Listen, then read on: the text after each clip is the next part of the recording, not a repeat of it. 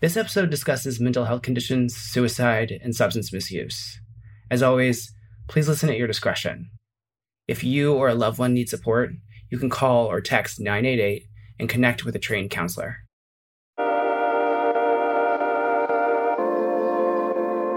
Hi, I'm Calvin Pugh, and this is HIV Connect, a podcast from the International Association of Providers of AIDS Care, or IAPAC, that brings into focus what living with HIV looks like today.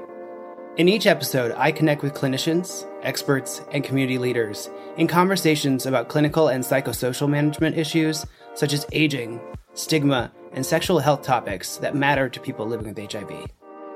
This week's episode is all about mental health for people living with HIV, and I'm joined by Dr. Remian, who's a professor of clinical medical psychology and director of the HIV Center for Clinical and Behavioral Studies at the Department of Psychiatry at Columbia University, an area leader of the Division of Gender, Sexuality, and Health at the New York State Psychiatric Institute.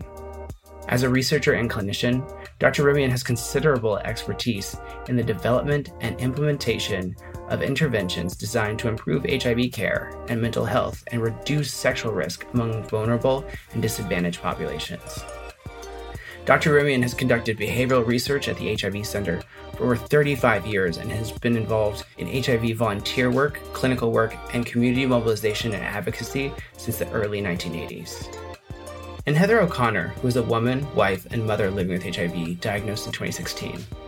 She currently serves as a communications specialist for Ribbon, a nonprofit organization that supports service providers and individuals to help facilitate positive experiences and healthy outcomes within public health systems.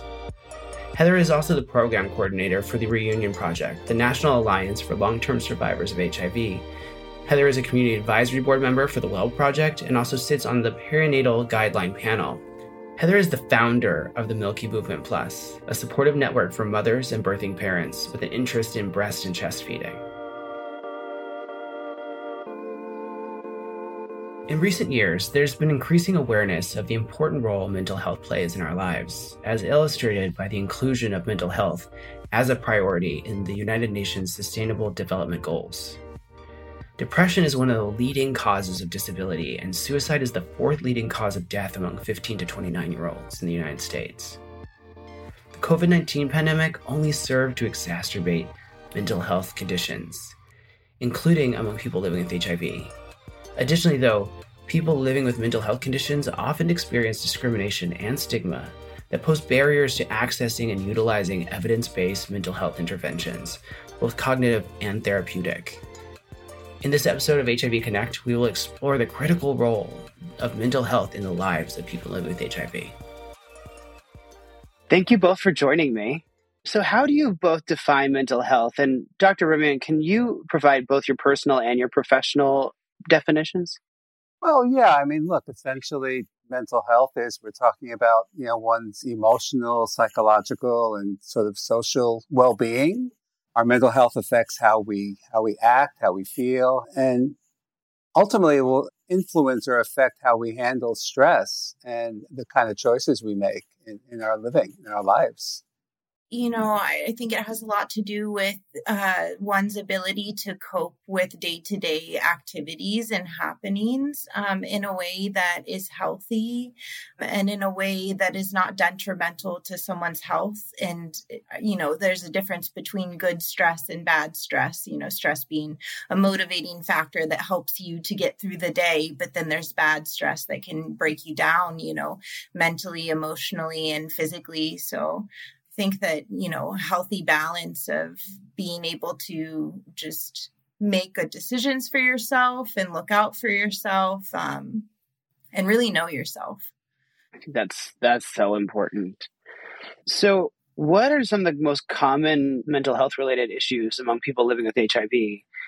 And why is there such a high burden of mental health conditions? Yeah, it's a great question. I think it's a combination of factors. The most common that we see, at least what the literature, tells us about both people living with HIV, but also those at risk for acquiring HIV, include mood disorders, particularly depression, but also anxiety, and then also post-stress related disorders, including post-traumatic stress disorder itself, but even that kind of symptomatology. And I think it's combination of factors in terms of why it's so prevalent in this population.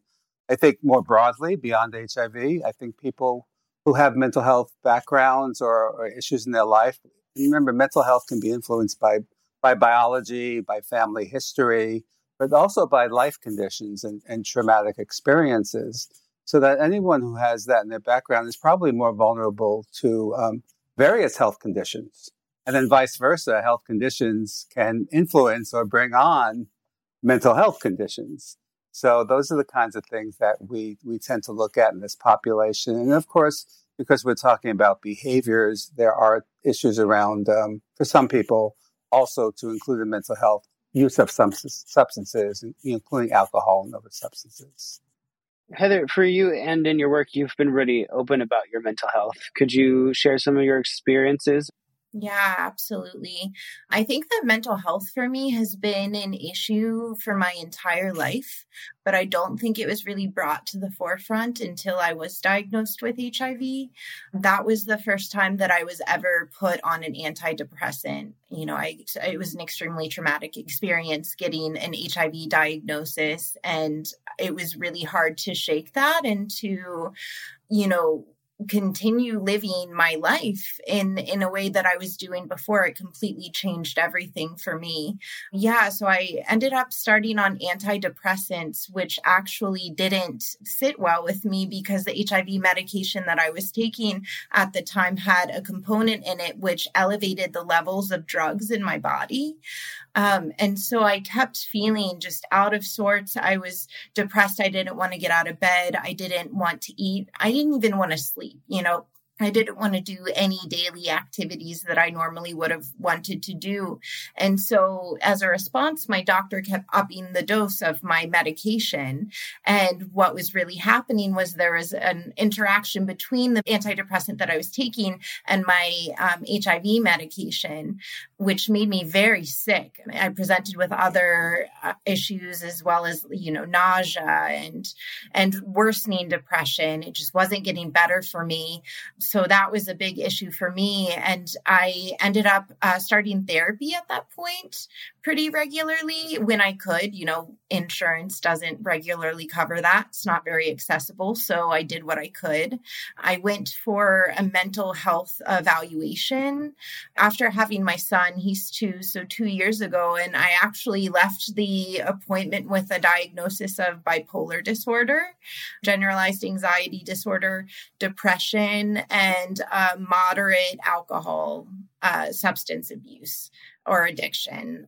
And so those are things that I have juggled in my life, tried to figure out. I'm on medication for the bipolar disorder. I'm on medication for depression.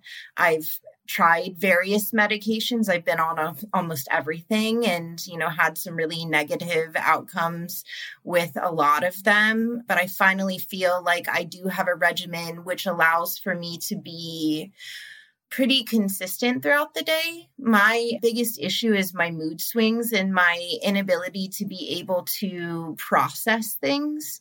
When something happens to me that is considered stressful to me, I just have a huge change in my mood, and I become just engulfed in all of these feelings of negativity and panic almost. And then my thoughts get very obsessive, very repetitive, and it's like a trap for me. It's really debilitating for me. It makes work hard. It makes daily life hard. It makes relationships hard.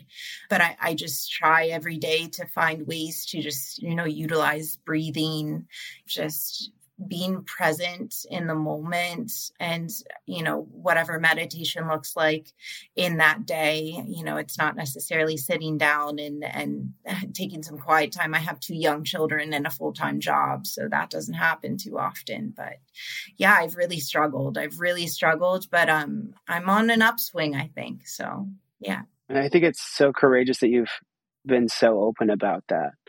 I know sometimes we get tired of being called brave and courageous, but I think, it really struck me when I was reading your writing. It was so powerful. Yeah, I also appreciate you sharing your story like that and the details.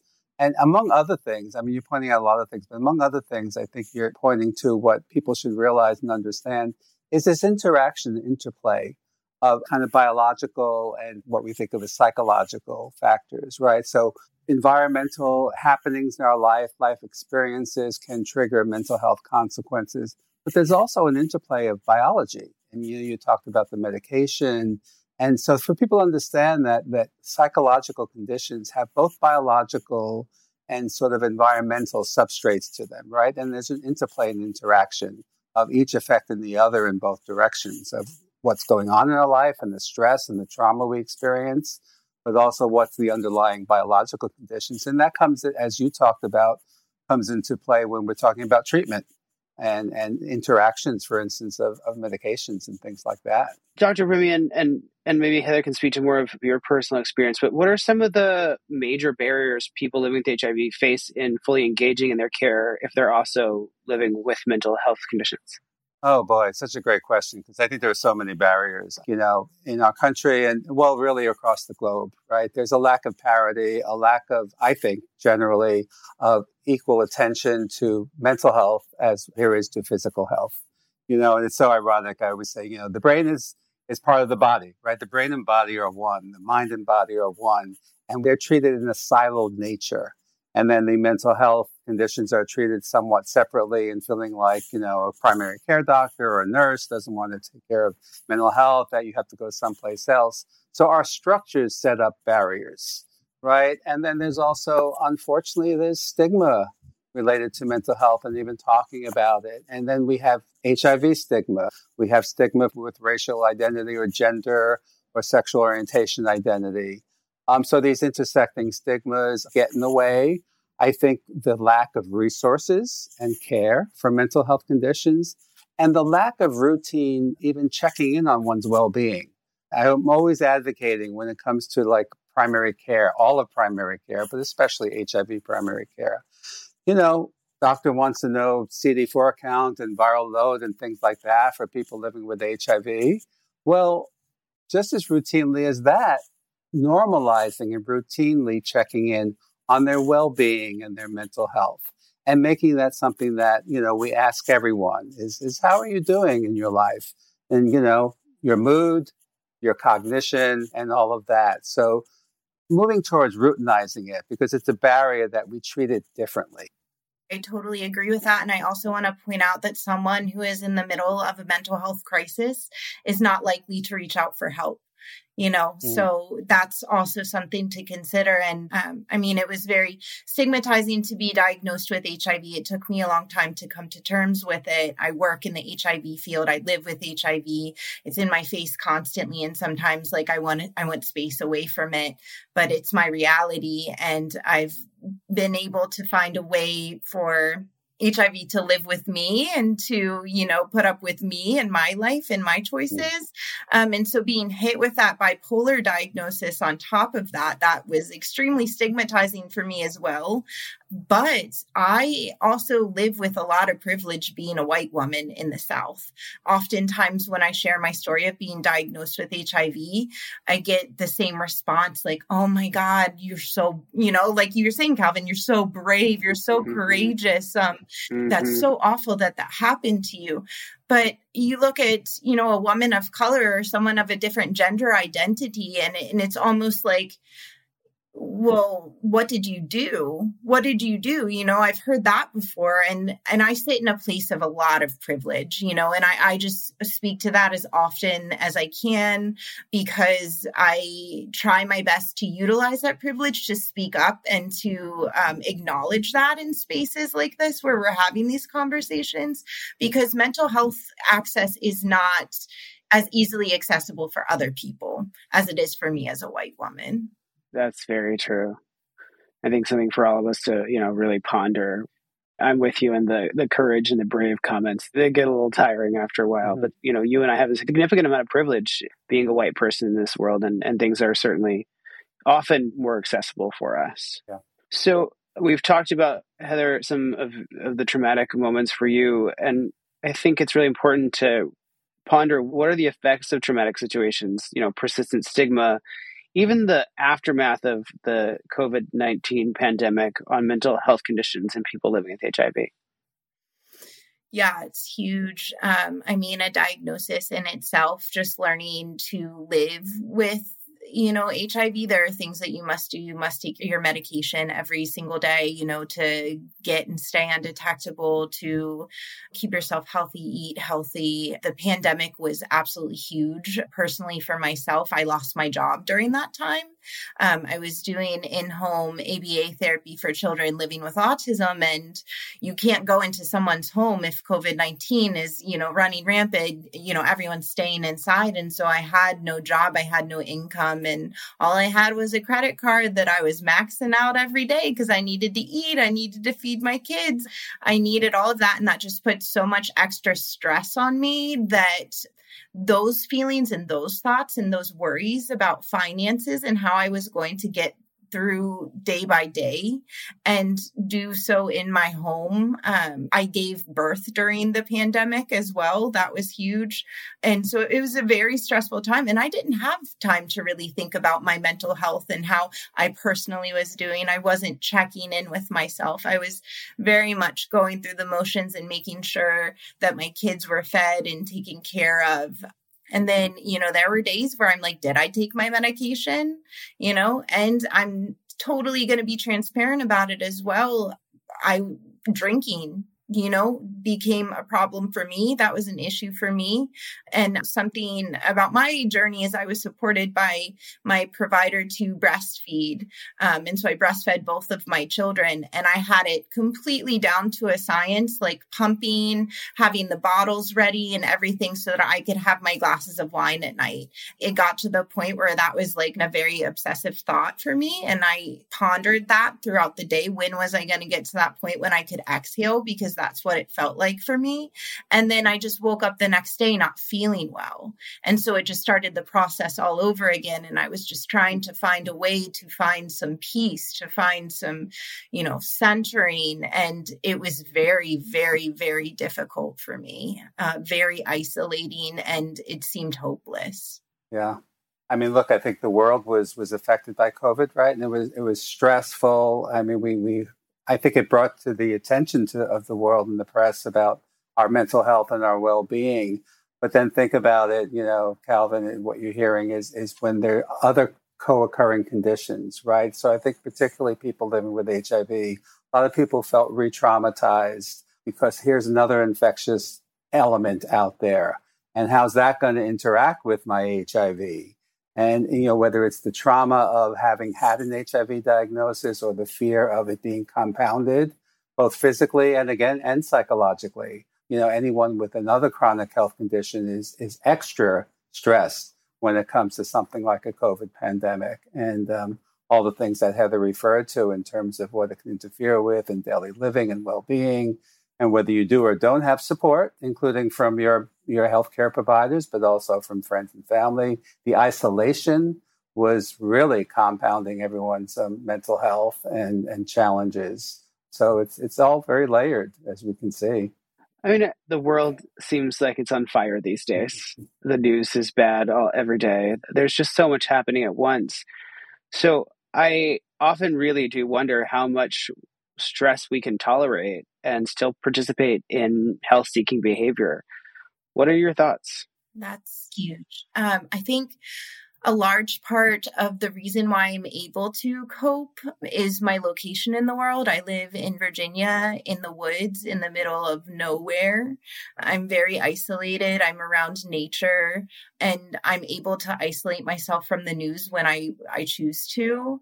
But that's avoidance. And avoidance isn't necessarily the best coping mechanism. And I understand that and I acknowledge that. But that's my honest, transparent truth is I use avoidance. I use my distance from people. And I sort of just close myself off. It's really difficult to be present, to be current in the news, and to find ways to roll with the punches, and to find hope. And having kids is also part of that too. Like, I want my kids to live in a world where it's safe for them to go to school.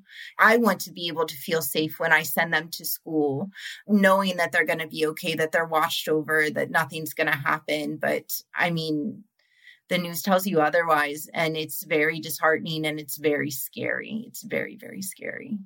Yeah, and Heather's talking about, coping strategies, right? And as she's pointing out, there are positive and maybe more positive, more negative coping strategies. And sometimes it's a fine line, something like, going someplace to be on your own can be a positive coping strategy, right? Especially if something like the example you gave of being out in nature.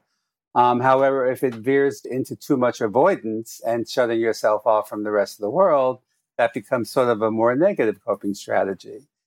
Someone maybe having a glass of wine to chill in the evening, might fall into sort of that's their coping strategy that day. But if it becomes an excessive alcohol intake, can affect you physically and psychologically. So, we're talking about mental health, but we're talking about well-being, right? And so for all of us, and we have to think of it, it's on a spectrum, right? Mental health matters to everyone every day, and our well-being from day to day. Sometimes it's just elevated with more intensive conditions. Heather talked about something like a bipolar disorder, diagnosis. And so there are some things that require more intensive professional treatment. But in our daily lives, I think we have to think about how we cope and survive, where we get support, how we take care of ourselves, and how we find soothing and rest and relaxation.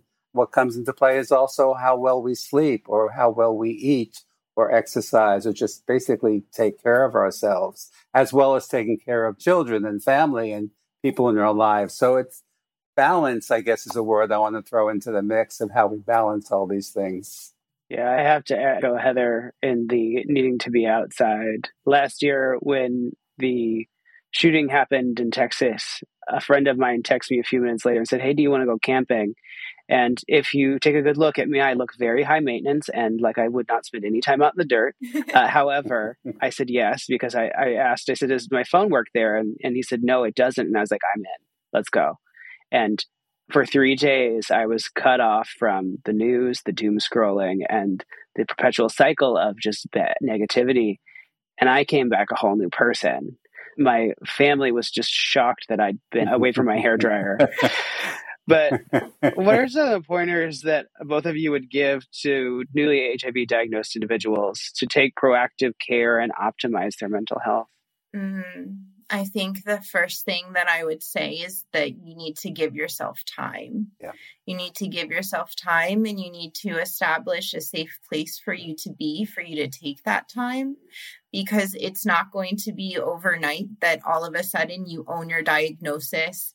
You are able to navigate this life as a person living with HIV, because it changes you. It changes you. And, we're so lucky to have the medication that we have nowadays. And, U equals U. If you are undetectable, you're taking your medication, you can't transmit the virus sexually. That's huge. That's liberating. But in the moment that you're receiving this diagnosis, that doesn't mean shit. I remember being diagnosed the day I was diagnosed and just being told these medical things that I would have to do as a follow-up. And I wasn't in my body at that point. I was floating somewhere above my body, hearing the sobs of my mother in the background. Like I wasn't there. And I wasn't there for a while. I had to force myself to eat. I had to force myself to continue living. There was suicidal ideation. It's rough. It's really, really hard. And so, support system is huge. Even if that person can't directly relate with you, if that person's not living with HIV, just having someone sit next to you and not say anything, just make sure, are you eating? Do you want to take a shower? Do you need food? What can I do for you? How can I help you? And the sad part of that is not everybody has that. Not everybody has the ability to have a support system, to, be in a safe space. Housing is an issue. Some people don't have a house to go home to. They don't have the ability to get their medication in order to, partake in this journey of becoming undetectable. That's not a reality for them. And so, one of the things that I found so helpful for myself is surrounding myself with other people living with HIV, finding opportunities to just be in the same room with them. Like Calvin, I think the first time that you and I met in person was at Positive Living last year. And that was my first experience of going to a conference and sharing space with other people living with HIV. And it's such this like unspoken bond of just, you understand, like you get it. You get it. You get that part of me that so many people will never be able to understand. And that made me feel held, and it made me feel safe. And I just felt the love and the support. And so, finding resources like that, like the Well Project was extremely helpful for me and gave me a family and gave me community, gave me an opportunity to blog and share my story. And so finding connections like that, I think, is truly so important. Yeah, I think, Positive Living is unique in that way. So Positive Living is a conference in Florida, but it is run by people living with HIV, with only people living with HIV. And there's something very powerful about an unspoken Me Too. Mm-hmm. Absolutely. Yeah, I think that's very, very important. And I think Heather really just touched upon all the right points of advice. My first response would have been similar to yours. You said, to take time. And I thought, first thing is to take a deep breath. And give yourself time and give yourself permission to be on an emotional roller coaster, because it can feel overwhelming. But I think what you emphasize is so important is the support around you in whatever way, which doesn't mean you have to go out and pronounce your HIV status to the world. Some people think, you need to disclose it right away all over the place. No, it's your information.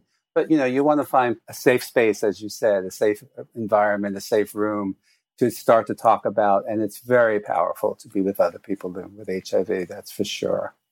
I think we all experience that. Yeah.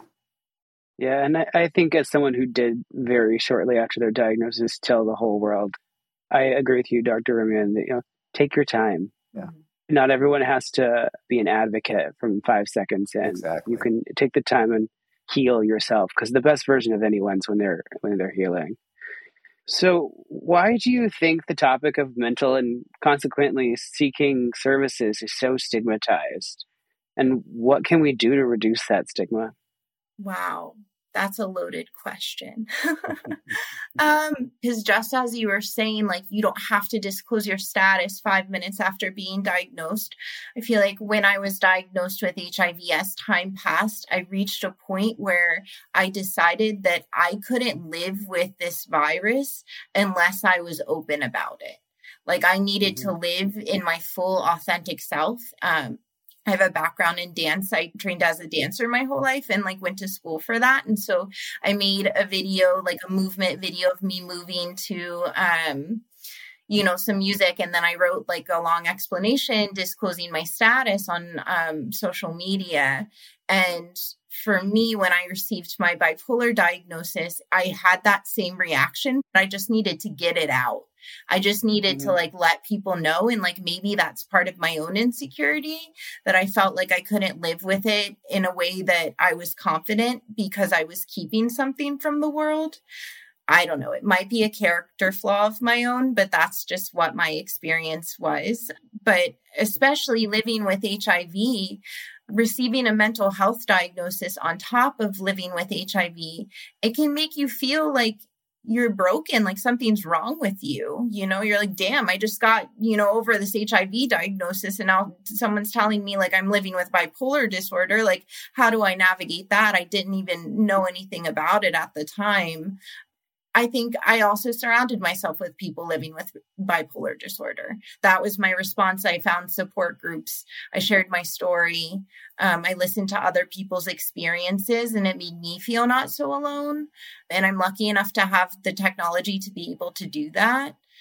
So I think that's how we combat the stigma, is by creating community and really uplifting the individuals who choose to share their stories and their experiences, and celebrating that, and celebrating each individual's journey into finding their true authentic self and living within their truth. And, because life's hard, man. Life's hard without living with HIV, without living with a mental health diagnosis, but navigating these things within it all makes it even more difficult. But aligning with other human beings who have the same experiences with you can make you feel like okay, someone's there. It's that unspoken me too. Yeah, I think that's the theme of it. I think it's that unspoken me too is what we want to get to. Yeah, I think that's part of normalizing and overcoming the stigma, right? And with your question, Calvin, it's telling one story, sharing one story in their own way, in their own time. And everyone's different, and you have a wonderful example, Heather, of doing the dance and going, that was you, that was your style, your way of expressing. Everyone will have their own way of expressing in their own time. But also, I think the more we talk about all of these things, that I think that can contribute to destigmatizing, be it a mental health condition, an HIV diagnosis, or any other illness that someone's coping with, is finding other people and talking about it. We all have our vulnerabilities. We all have things going on. We all have shit going on in our lives. And I think normalizing being able to say, I'm in trouble. I'm struggling. I could use a little bit of extra help right now. The more we can normalize that. I don't know where this notion ever came that we're all supposed to be, strong and not have any problems and fix it on our own and don't complain. Well, we all got to go through stuff. And the more we can share and talk and support each other, I think the better the world will be. So finally, what are your thoughts regarding advocacy for the human right to the highest attainable standard of mental health? Well, I just want to say that it's extremely inaccessible at the moment. I personally was going to therapy regularly, weekly, via telehealth because I had met my deductible for my insurance because I had oral surgery that year. So I was, in my routine. I was good. I was going to my therapy sessions. I was figuring stuff out for myself. And then the year started over and I had 3 sessions. And during the 3rd session, my therapist said, "I'm so sorry to tell you this, but your insurance started over. So your deductible started over and you owe me $500. So I'm like, well, I need a therapy session to go through this, to so it's really hard. It's hard finding resources. So I guess it's just inquiring about them, speaking up and saying this is bullshit. We should have the right to be able to be mentally well, and we should be able to obtain those resources in a way that, doesn't make us feel stigmatized, doesn't make us feel weak, doesn't make us feel like we're broken, in a way that I need help. And so I'm going to find help today because I'm having a mental health crisis. And there's hotlines that you can call. There are things that you can do, but I really do think that a lot of maintaining your mental health is by establishing a routine. And some of those things are just out of reach. Therapy is out of reach for a lot of people.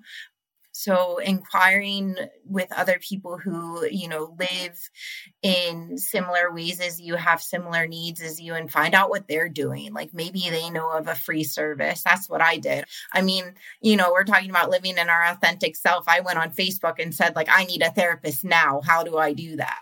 And people answered me and they gave me some resources, which, helped me in that moment. I did need that. And so when you're in a place where you don't really feel like you have the safety or you have an environment where you can be that vulnerable, it can be very challenging because then you have to navigate the system by yourself. And the system is messed up, man. It's messed up. Yeah.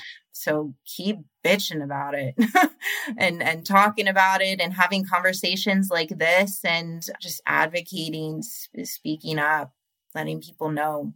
Yeah, couldn't agree more. I think it was so well said because our system is messed up. But I think in every space we're in, and I would say to anyone listening to this, we all need to be advocates for that right to mental health. Just like we say, healthcare is a right. Let's in our minds and in our verbiage, let's include mental health care in that. I think we have to all be advocates and fight for it, each in our own way. We all can't do it all. But, advocating at the policy level, in politics, I think even with our representatives, Congress has say about some of this, our health departments, but also, as Heather's saying, not be afraid to reach out because there are resources out there. Let's face it, people will struggle to get the best mental health care they can, but let's get, whatever mental health care is available, whatever resources are available and, ask and not be afraid to. The more we can normalize that we all need it, I think is important. But again, whatever space we're in, let's all try and be advocates for this. I couldn't agree more. I want to thank my guests, Heather O'Connor and Dr. Robert Ramian, for joining me today on this important topic. It's important that we take care of ourselves. If you're newly diagnosed, whether you've been living with HIV for a long time, it's important that we find ways to take care of ourselves and especially our mental health with everything going on in the world. And as important it is to take care of ourselves, if you or someone else you know are in crisis, you can call or text 988 and you can reach a crisis hotline to help you.